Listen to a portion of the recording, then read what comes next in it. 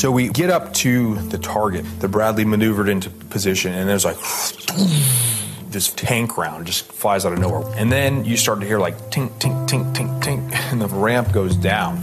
And we peel out, and I ran towards the target building. And as I like clear all the stuff, there's smoke and stuff, and I just get this weird feeling like not everybody's with me. So I kind of like take a knee, and I'm like waiting. Nobody's running by me, and I'm realizing you hear like snap, snap, snap. And then all of a sudden, like I get the squeeze, and it's Mark behind me. So we go up to the front door. So I ran up, kicked it open, and it propels me past the first 2 rooms. I'm like on my gun the whole time, and I just going upstairs.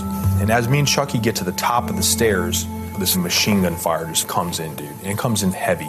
You could tell it was really close, and all of a sudden you hear man down, like dire man down. And then he goes, we need a foreman down here now. So it's like 3 bounds down the stairs, and I get down to the stairwell. As we're coming down, I go to grab Mark, and another bunch of machine gun fire comes down through there. So I kind of like duck out of the way, and Mark he's down. And Nick, our EOD guys, returning fire. I catch Nick's eye. It looked like sheer terror, the look that he gave me. So grab Mark, and I drug him around that little alcove, and I just started cutting Mark's gear off. It was pretty apparent that he took 1 round right through the teeth. I could see the whole left side was already bruising. You could see it all on his cheek. His face was like white, and Mark was tan. I get the gear off, and dude, I'm just doing like a quick assessment. And dude, there's nothing, man. I was like, we need a Casevac now. It's like, all right, it's outside. So I go and I sling Mark up on there, and I start carrying him, dude. And it's heavy. You know what I mean?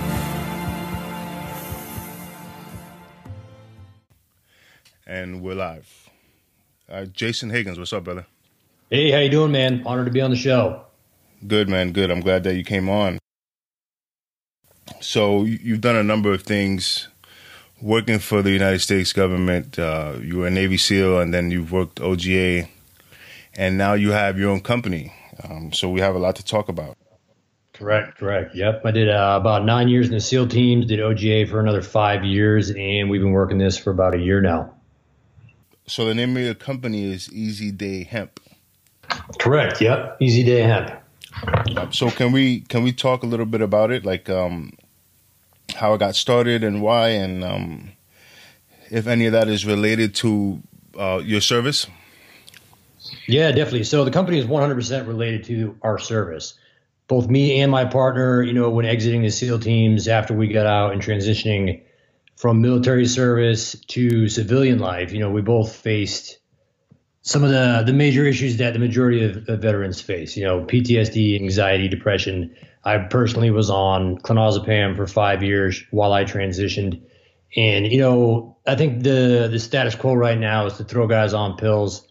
And yeah, it's just for us, we want to provide people with a natural option that, might keep them away from the prescription medications, or if they want to transition from prescription medications to a more natural option. I think, hemp is a viable solution. But again, we recommend that if anybody wants to get off medication, they talk to their physician and do it correctly, because brain damage can occur if people just jump off, try to do, right.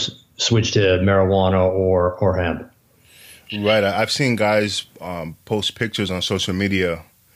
I forgot the exact circumstance. I think it was something like, in order to receive some kind of benefit, he had to take his medication, and then he showed a picture of his medication, and there was just like 8 different bottles of all kind of things. I mean, he had all kind of injuries, from his time in the service. But yeah, and I think my personal opinion, and from what I've experienced, is the VA is too quick to pump the medications out, and it's just when they do pump the medications out, it's in massive quantities. Like I recently had a back injury, and it took 2 months for them to tell me what exactly it was. It ended up being three discs misplaced in my back, and it's just they sent me about a year's worth of pills. I think it was like 600 of one prescription and a bunch of other prescriptions, and I just threw it all away, which is my standard response now. Right. Because all these pills, they affect your hormone levels, they affect everything. And I think the main issue right now in the veteran community is that guys are heavily medicated. So beyond the PTSD and the anxiety, they get,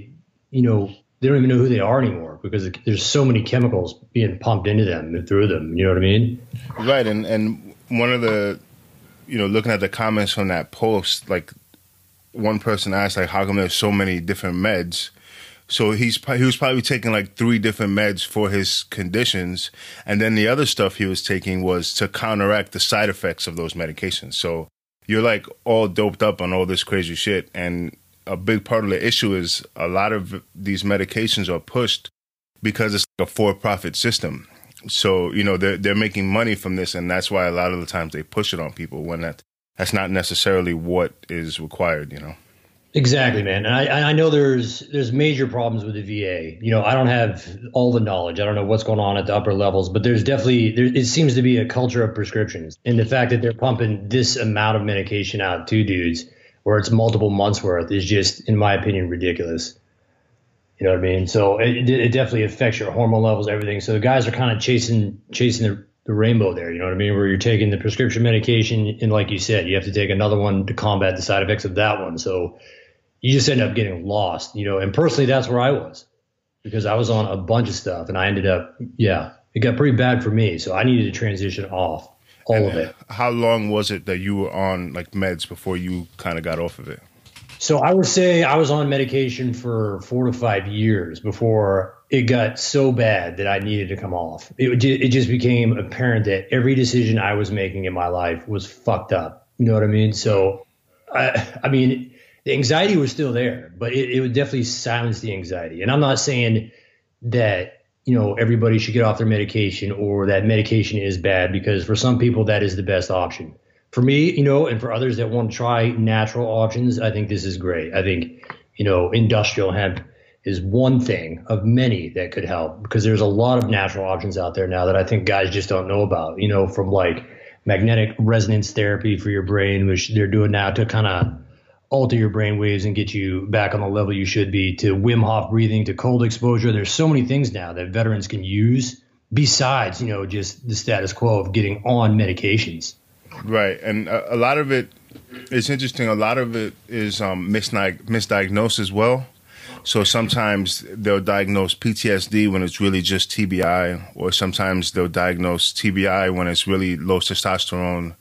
And just the testosterone piece is a big part of it. I agree. Because there's thresholds, right? So when you're deployed, you're in combat, or you're in a high risk situation, your testosterone is pumping, and after doing that for so many years, it's like a car almost. You sort of run your mileage, and then there's things that you need to do in order to fix that. You can correct it, but often it's misdiagnosed. So then they're diagnosing you with PTSD, but really you just have low testosterone, and that's affecting everything you're doing. And then they're pumping you with all these pills, and you're really not being treated at all. I agree. I totally agree. I know that, when you're in a high stress environment over long periods of time, and this war has been going on for like 10, 15 years now. So guys, like when they get into service, it's for a lot of people, it's multiple deployments, it's repeated exposures. Yeah. Over time, there is and you can feel it. There's a gradual wearing down, like your ability to control that stress response. And, nobody is immortal. Everyone likes to think, that they're not going to be affected. But I guarantee, it seems like 100% of the guys that I know, once they get out and once they start to slow down, that's when things catch up. You know what I mean? Whether it be the hormonal issues or the TBI issues, the PTSD issues.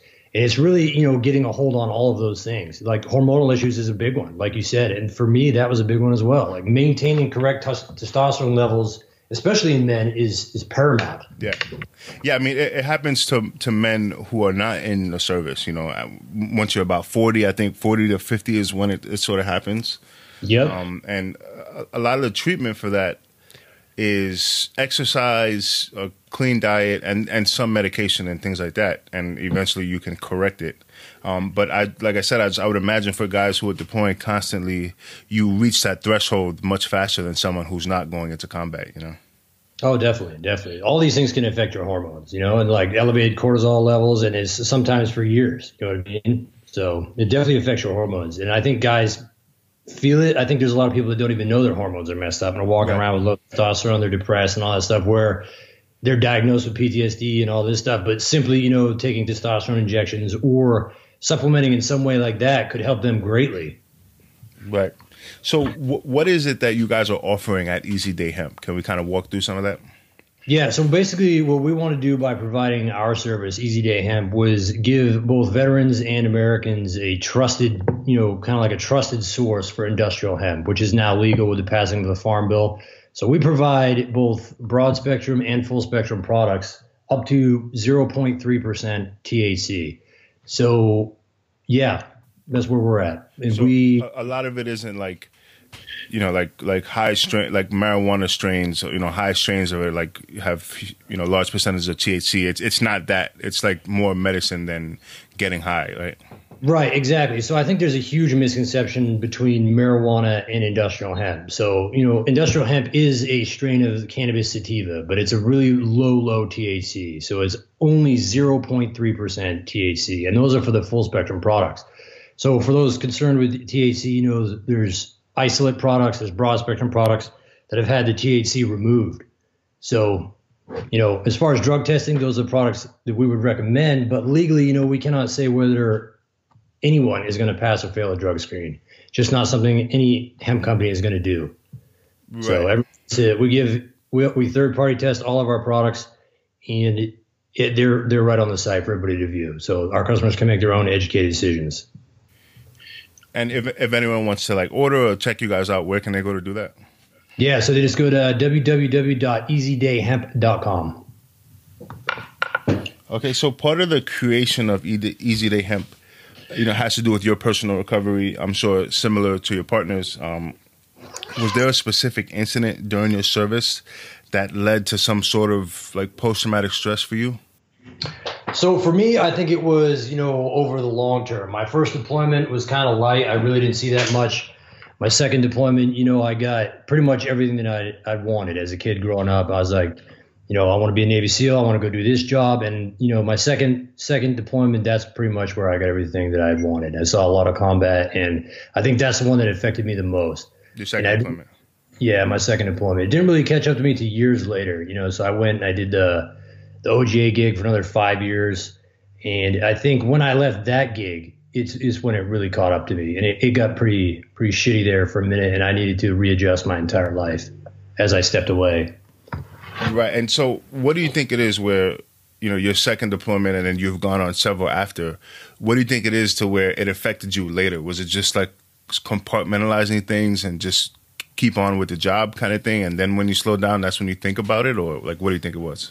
Yeah, so I think it's common for combat veterans to compartmentalize their experiences. For me, I think it was just that deployment was the heaviest. We saw the most in that deployment. And I blocked it out for a long time, didn't think about it, and then it caught me at the end there. So what led you to join the Navy? Becoming a Navy SEAL, it's like the pinnacle of combat arms. And what did it mean to you? Yeah, so when I was growing up, I saw all the same movies that I'm sure a lot of guys that want to be team guys end up seeing. So I decided really early on, probably 12 or 13 years old, that I wanted to be a SEAL, and that, nothing else was going to suffice. So that's when I went for it. And when did you join? So I joined in 2002. Okay, after 9/11. Yeah, after 9/11, yep. Okay, can we walk through some of your journey in the Navy a little bit, like maybe going through BUDS and what it was like when you got to your team? Yeah, so BUDS for me, I enjoyed it. I think most guys that talk about their BUDS experience, I think they all enjoy it on some level. It was extremely fucking painful on every level as well. So it's at the beginning there, it's definitely a surprise. And I think everybody goes through that point, whether it be Hell Week, before Hell Week, or after Hell Week, when they're just like, what the fuck? And you have to make a decision, if you're going to continue to put up with it or, quit. And I think a lot of guys, they just fucking quit. They quit on themselves. They don't believe in themselves. And they decide eventually that it's not what they want to do, that it's too fucking hard for them. Yeah. So after Hell Week, the guys that are left, it's a true brotherhood, and you're very tight knit with those guys. You can count on them for anything. So it's really hard to explain to somebody, the way a soft community works, the way SEAL teams works, and it's the guys that put out that will do everything for the team. It really is about the team. Individuals will fail because where you're weak, your buddy's going to pick you up. So I know some of the issues that guys are facing when they get out. It's a difference in pace. In a SEAL platoon, things are constantly happening. You're either deploying or training to deploy. Can you talk about what life was like at your SEAL team? Yeah, so life at a SEAL team, I mean, it's pretty fast paced. You're going everywhere. So you're training all the time. I think you're home for a month here, a month there, but you're doing trips all the time, training land warfare, jungle warfare, air ops. Yeah, and then you're deploying every 2 years for 6 months. So the pace is very high. So I know, like, for an Army Special Forces ODA, each guy kind of has a specialty, and then they sort of cross-train in other specialties. Is it similar for a SEAL platoon? Yeah, I would say it's almost identical. So everyone has their specialty, secondary specialty, and then everybody learns everything. So if needed, if a guy goes down, that somebody else can pick it up, that you're not going to be, at a deficit then. Right. And so you spoke about your second deployment. Can you talk about where that was? So that was in Iraq. Yep. Okay. So was that like kind of during the height of the Iraq War? Yeah, I would say that was during the height of the Iraq War. Yeah. So it was pretty fast paced, that entire deployment, from the time we got on the ground until the time we left. So it was completely different than my first platoon, because it was like, I think we were on the ground within 24 hours. We were in combat. Right, and at the height of the Iraq War was pretty bad. Obviously, that was probably like 13 years ago now, or something like that, 12 years ago, or at least going back to that period. And then there was obviously SEAL Team 3. Some of the stuff that they were doing there was sort of made famous by books coming out and stuff like that. You have guys like Jocko Willink, who he was a SEAL commander for SEAL Team 3. So guys have spoken about what some of that was like, and that was pretty heavy fighting.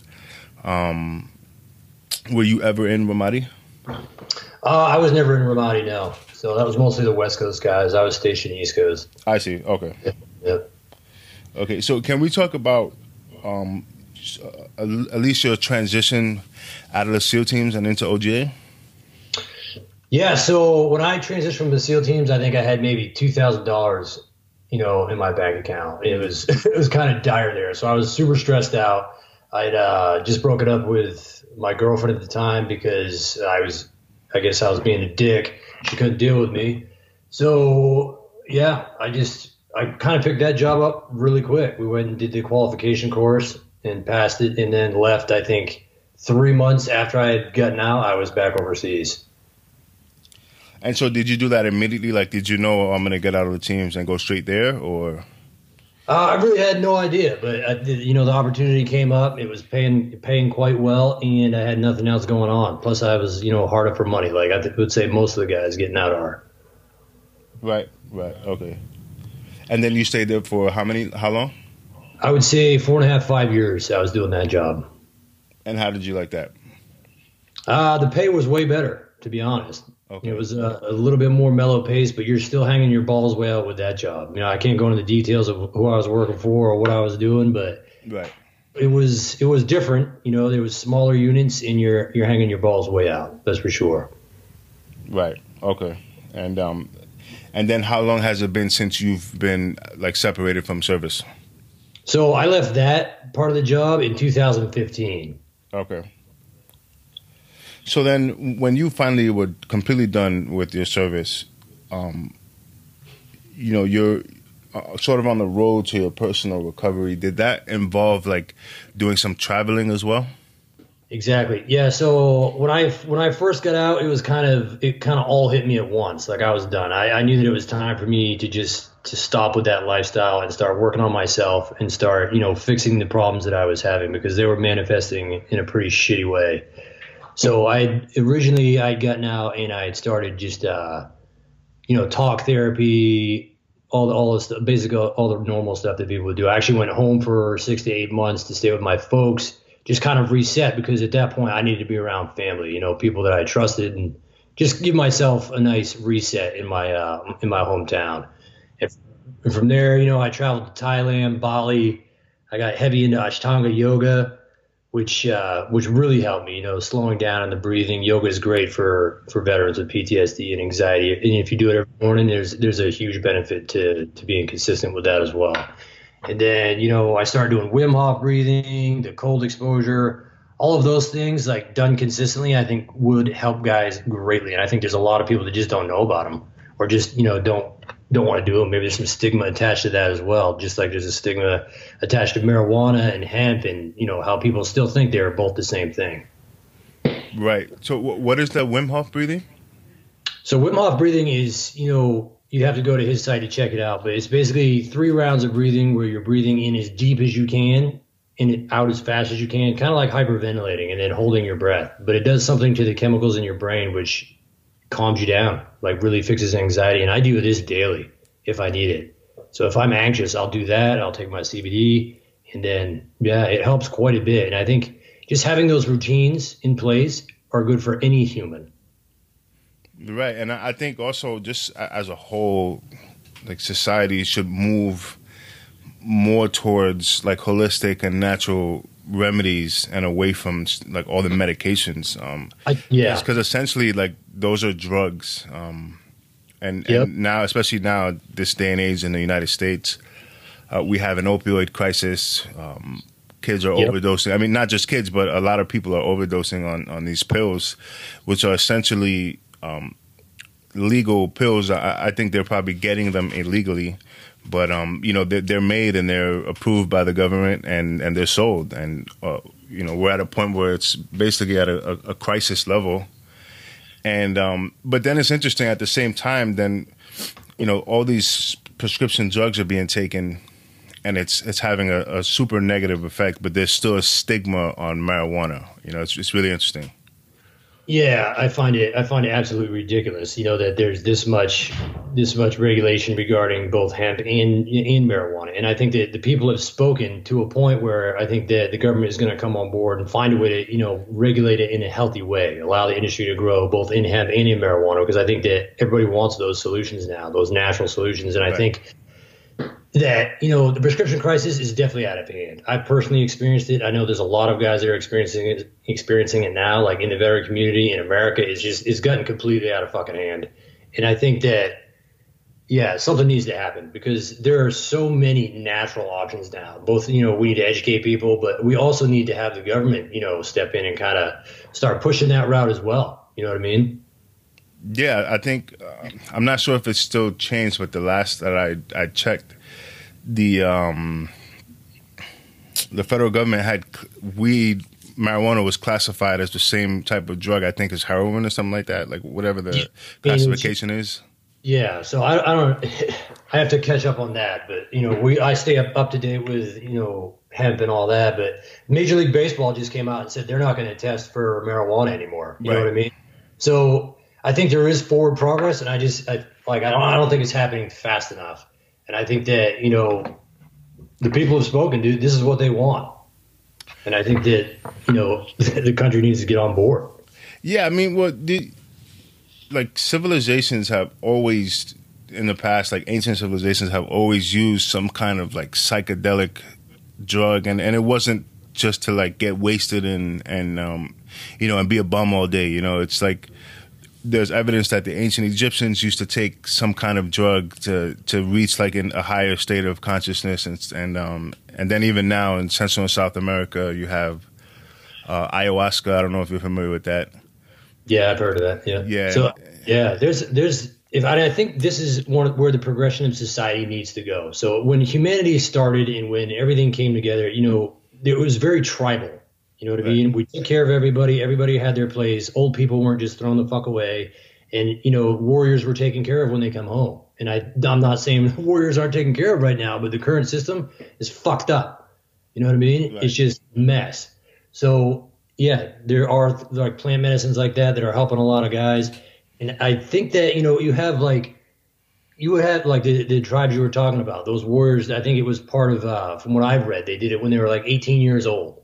And I think it'd be a great introduction for those into society, where they could just get like a more open view of exactly what society is. Because I think right now, as connected as society is with cell phones and computers and internet, we're still really fucking disconnected. Yeah.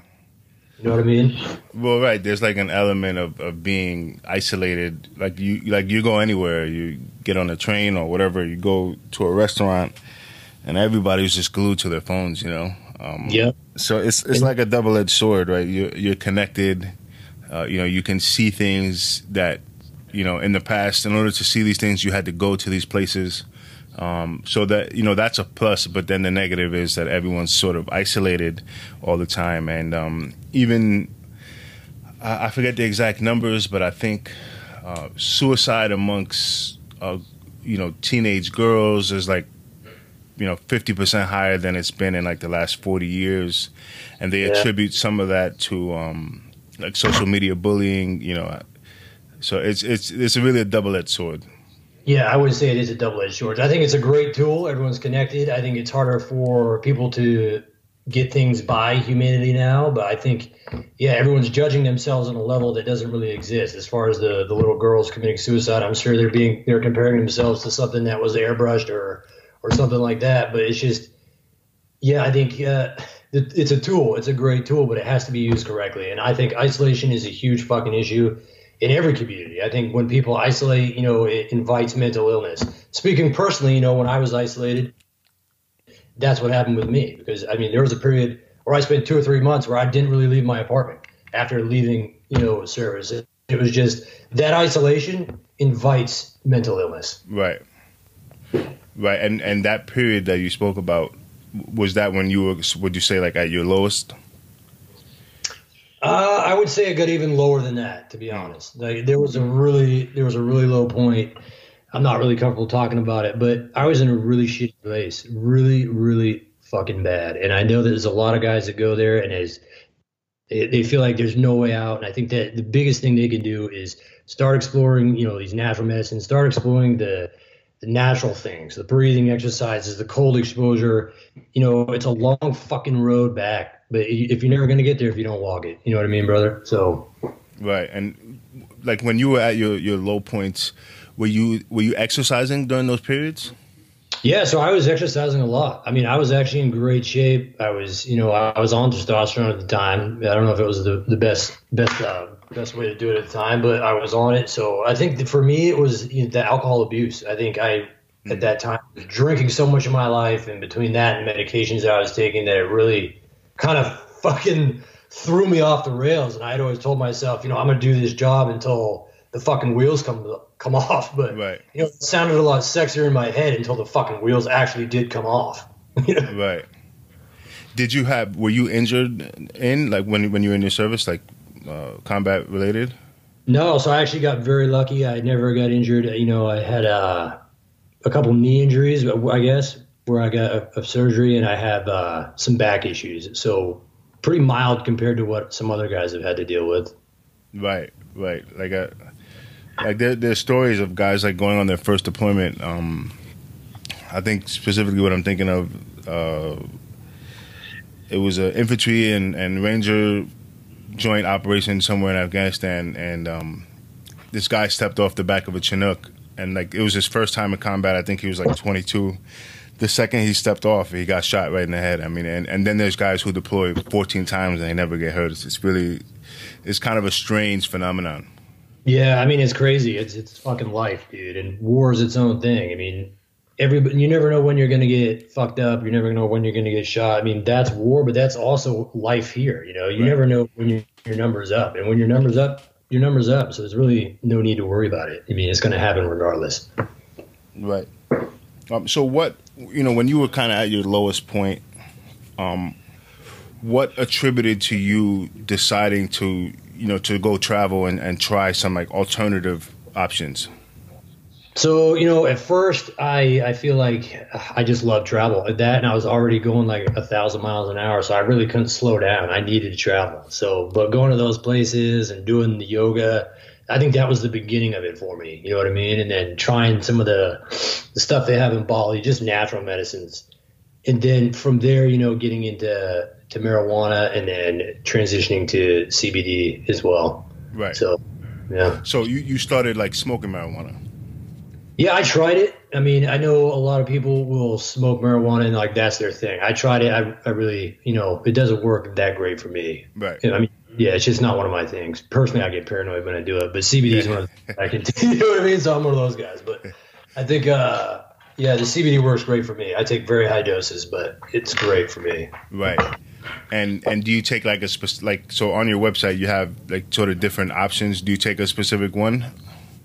Yeah, so it really depends on the day. I've done the maximum strength we have right now is 100 milligrams per dropper, and it's 3,000 milligrams per bottle, and that's a really strong one. It's one of the THC free ones. The test not detectable.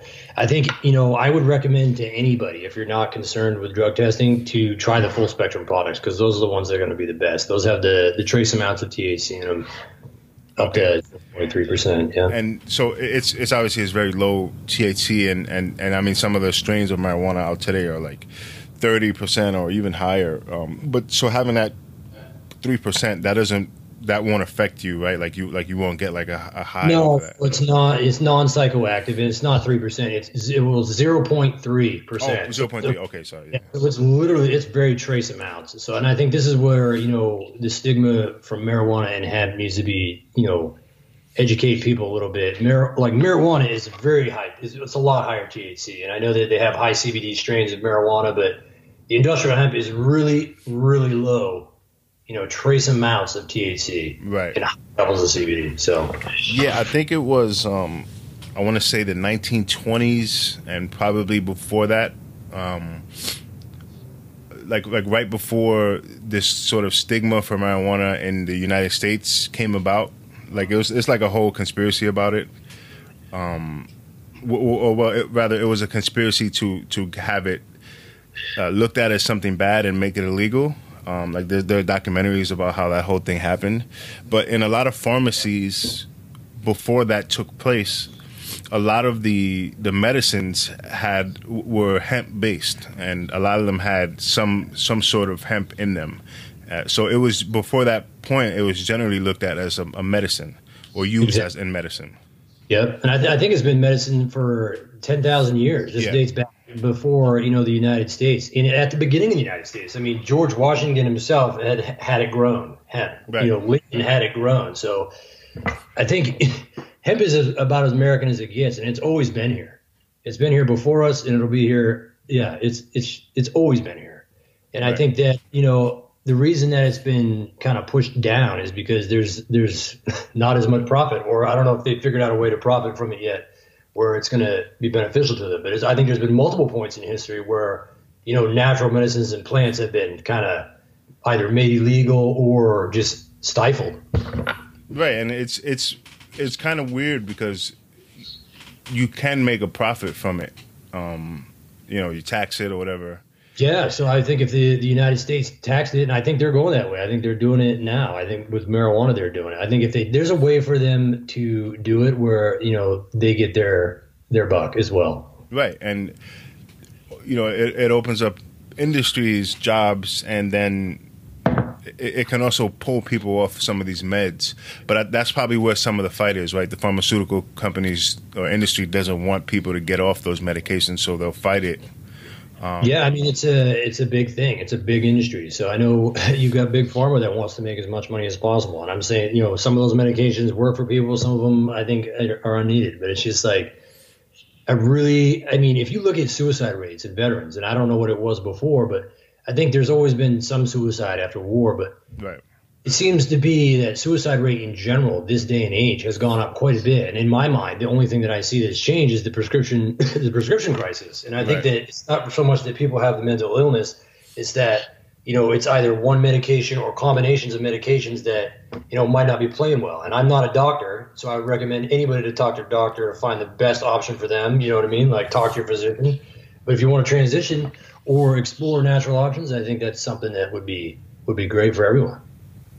Yeah, and I think it's also the transition process. Like each war, right? The guys coming back have certain difficulties that are specific to that war.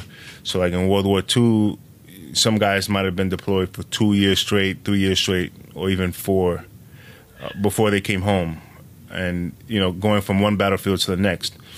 But then and that was really tough. And there were battles where 20,000 people died in a single battle, and that's like, just to think about that is crazy. It's nuts. And then going to the Vietnam era guys, they were coming back and getting spit on, and the public was really against them. And so some guys had to hide the fact that they served, and that's difficult to deal with. And you brought a good point up there, not to interject, but there's the biggest thing I think when guys come home is community. So there's that in Vietnam, it was fucking atrocious for guys coming home. So the biggest thing that guys need when they come home is community. They need people to support them. And it's like, this is one thing I don't know if everybody realizes, but when you leave service, for the most part, your guys, your buddies are still in, or they move to home or to other places for other jobs. Your community is completely fucking eliminated. Yeah. So you basically have to redefine yourself after exiting service. And I think that is one of the hardest fucking things in the world to do, is find both your new identity, your new community, and especially adjust enough where you can fit in with those around you, because it's not your buddies that you had in a war zone. And some of the jokes don't really fall on civilian ears until you transition, you know what I mean? So you definitely have to, it's not silence yourself, but you have to adjust, and you have to kind of let that old guy go a little bit. And I think a lot of guys have trouble with that, or, the ego where they're comparing themselves to what they used to be. But it's it's fucking forward momentum, and it's find new community. You know what I mean? I think those are two big things for guys. Right. And it's there's nothing wrong with not, being that warrior who's constantly deploying anymore, because at some point you can't do that forever, right? Exactly, man. It's like everybody is going to reach their limit, whether it be mentally or physically, where you're not going to be able to do that job anymore. And I think the biggest thing with the warrior class is finding new fucking purpose, because your purpose was so great before and it was life or death, but you need to adjust, and you need to find that new fucking purpose, whether it be, fighting for yourself, your family, your veterans causes, whatever, you know what I mean? I think we're in a great time right now where we kind of all need to fucking band together and make change. You know what I mean? Right. And you spoke about the previous civilizations or warriors and how they had that community, like the Spartans, for example, they would come back from war and everybody supported them. Not that guys don't have good support systems now. Maybe some do and some don't, depending. But, people told stories and sat around the fire and things like that. And I think that's also important. I've had guys come on before. I've had a couple of Vietnam era guys come on, and they've spoken about things that they told me offline that they like one guy told me in 40 years he's never spoken about that to anybody. And after talking about it, he actually felt good. And so maybe that's an option as well. I mean, people don't have to do podcasts, but maybe just talking to somebody can help, Yeah, I totally agree, man. I think I was carrying a shit ton of stuff on my chest, and it wasn't until I started talking about it and getting it off. Even, with your family members, you talk to who you need to talk to, but it needs to come out. You know what I mean? So burying anything is not the way. You know what I mean? Because that shit will fester and fucking destroy your life. You really need to get it out. So find somebody to talk to. Find a natural way, to heal yourself. You know what I mean? Right. And another thing that I thought was interesting. So, I read a lot of history and stuff like that, and I've read several different books that are regarding the sort of medieval era Japan, and it has to do with the samurais and sort of their mindset. And one thing that this famous, he was a samurai, he was a general, and one thing he spoke about was not only mastering, the way of the sword, as they would kind of coin the term, but also mastering other things, things that have to do with art, writing. One thing they do in Japan is tea ceremonies and gardening. So all of these warriors were doing all these different things. And he felt like when you can do all those different things, then you become, a so-called master or whatever. And I think some of that may help guys transitioning. One thing that helped you was traveling, right? Personally, I love to travel, and I feel like it's something that brings me incredible joy, right? It's one of the most healing things you can do, in my opinion. Yeah, and do you still travel a lot, or? Yeah, I still travel quite a bit. Yeah. Yeah, so it's for me, it's amazing. I'm also a photographer, so when I'm traveling places and I'm trying to capture images and some of these unique things and sort of taking advantage of the times that we're in, where you can be almost anywhere in the world in under 24 hours, right? Yeah, it's amazing time, man. It's amazing. And I mean, everybody's a photographer now too. The iPhones are great. Right. Right. Yeah, but you spoke to the samurai class. I studied a lot of that growing up, and I think it's just, you have to make yourself kind of like a full circle warrior. I think if you focus too much on the fighting stuff, you're going to be all about that. So you need to have, some come down as well. It can't all be amped up. It's got to be some meditation. Meditation's great, like yoga. You need to have some soft art in there as well. You know what I mean? Right, and even I've spoken to people. I forget exactly who the hell it was who told me this. I really can't remember, but someone said it to me on the podcast. It might have been like a British guy or something. But he said in some ways, and I think he said, like, I don't mean to sound weird or sick, but in some ways there is a sort of creativity on the battlefield. Even though it's one human killing another, there's some level of creativity to staying alive and stuff like that, tactics or whatever. Yeah, I would totally agree. I mean, you need to be a thinker, dude. So you need to be a thinker for sure. And the guys that can think through the combat are the ones that, I think do the best in it. Right. And also another thing, like, some guys are like, fantastic in war and stuff like that, and special operations, inserting whatever, whatever it may be, things that are really difficult. But I feel like if guys applied that same level of attention and tenacity to that, like when they get out to something else, they would succeed at an equal level, Yep, and I totally agree, man. I think the biggest thing that dudes need to do when they get out is find something they're passionate about, because you can take that level of crushing it to whatever you find, you know what I mean? But for a lot of these guys, and myself included, you need to be passionate about it, you know what I mean? So helping veterans is why we got into this business as well, because we're extremely passionate about it. We're extremely about helping guys and getting them on, different solutions. CBD being one, and, eventually we're going to educate on a whole bunch of other stuff as well. There's a big plan for Easy Day. That's awesome. So since you guys have started Easy Day, have you dealt with a lot of veterans or teammates or anything like that? Yeah, so we have a lot of guys that reach out to us, and we're focused towards the veteran community, but we're open to everybody. You know what I mean? So I get on the phone a couple times a day. I'll get a call from somebody, and I'll talk to them about the product or about my experiences about some things that are available out there. You know what I mean? That they could use to kind of get themselves pushed forward. So I also saw on your website you also have the CBD for canines as well.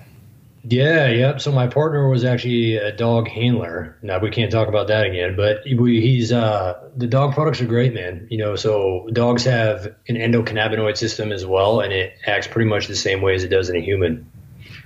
Oh, right. That's also something I wanted to speak about. So the humans, we have cannabinoids receptors in our body. Yeah, so we have an endocannabinoid system. So cannabinoids are already in there, man. So basically, when you throw the CBD in, I can't really make any medical claims, but there's a bunch of studies coming out now where it can help with PTSD, anxiety, all those things on some level. Can assist with. Right. Well, I know guys. I've done a podcast like 2 years ago, maybe or something like that. One guy was a SARC. And he was attached to, I think, like Force Recon and MARSOC teams. And then another guy was a Army Special Forces guy. He was a SIF guy. I think he went over to CAG, and then he went back into Special Forces. And he had really bad PTSD and TBI.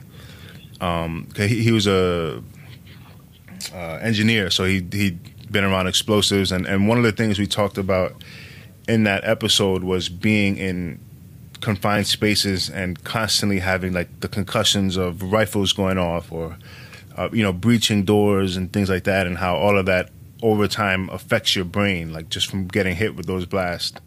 Yeah, the TBIs are big in the military community. Right, even in training, it can over time it can get to you. Yeah, I mean, there's big stuff. So it's like even shooting. I don't know if you know what a Carl Gustav is, but it's a pretty hefty rocket with anti-tank rounds, and I think there's like a safe number of those to shoot. I'm pretty sure everybody goes over it, but even those, it's like a major blast to your body, to your brain, and like that, and it being exposed to breaches and just everything. it all adds up. So everyone is something, it's a tiny little explosion, but over the years, it's not normal for the human brain to be exposed to those. Oh, absolutely. And I think that's also a difference, or probably a huge difference, from guys in modern warfare compared to people who fought wars in the Middle Ages, right? Like, obviously there's a level of, like, a gruesome level that goes to guys, hitting each other with swords and axes and shit like that. But head trauma, yeah. But they're not constantly getting hit with blast waves, So there's a difference, and so both of these guys had issues with TBI and stuff. I think my friend who's in the Army, I think he had it a little worse because he'd been hit by IEDs a couple of times. He survived the helicopter crash, so he got his bell rung pretty bad, and he kind of spoke about, like, some of his low points, and he was very honest and open about it, and it was really like deep, and he spoke about how he finally decided to speak to his doctor and talk about, like, getting off of some of the medication and, like, trying CBD and marijuana as an alternative. And he said once he did that, it was kind of his way to sort of I think he used kind of this term, like, to sort of climb out of the basement, so to speak. Yeah, I think it's like a good transition point. You know what I mean? Like, either one of those things. And like CBD, they're saying, like, it's really hard to talk with it with the FDA's, like, current standing. So I can say CBD may be great for inflammation. In my personal opinion, it's amazing, for inflammation. I think that has a lot to do with brain health. Brain health, it really needs to be addressed. There's so many things that go with brain health, and I think that the medications that a lot of guys are getting, I think they're just, they're filling the gap. I think there's some great stuff out there between both CBD and then marijuana. I think, the magnetic resonance therapy, I don't know if a lot of guys know about that, but that's amazing. There's so many things now that guys can do for their brain after getting out. And I think that it just needs to be made more available for dudes. Yeah, there was a couple of years ago, there was a viral video online, and I think there's been a lot of cases where people can actually do the research and see some of the science behind it online. But this kid was having seizures, and nothing was really working for him until somebody suggested he try CBD, and you see the kid shaking and everything. They'll take the CBD, and then immediately the seizures stop. Yep. Yeah, I've seen that video a lot. It's an amazing video. Right. So it just shows the power of what is out there, and I think that it's removing the stigma. You got to get rid of what people think, and it's educating people. You know what I mean, on what exactly CBD is and the difference between marijuana and the things that are available now. So do you have, like, a time frame for some of the other things that you guys want to do with your company? Oh, yeah. So 2020 is going to be a big year for Easy Day Hemp. And then especially, I would say the next 6 months, we're really going to pump it up. We're not really going to talk about it until it happens. Just that's the way we're running the company. But yeah, there's some big things in the pipe for sure. And eventually, we want to take it beyond just hemp. You know what I mean? This is really going to be like a global force for good, and natural healing. Yeah, that's awesome. So if anyone wants to keep up with you, check out what you guys are up to as far as your progress and some of the other things, or just, everything that you guys are offering, where can they do that? Social media, website? Yeah, so they can check us out on Facebook at Easy Day Hemp or My Easy Day, and then on Instagram at Easy Day Hemp, and you can check our website out at www.easydayhemp.com. Awesome. So I want to thank you for coming on. I do appreciate you speaking about some of this. I know it's not easy to talk about, your personal struggles and things like that, but I know that guys listening who may be going through some of the same things are going to appreciate hearing it, especially from someone like yourself. Thanks, man. It's an honor. It's all about community. We need to rebuild that for the guys that are having trouble.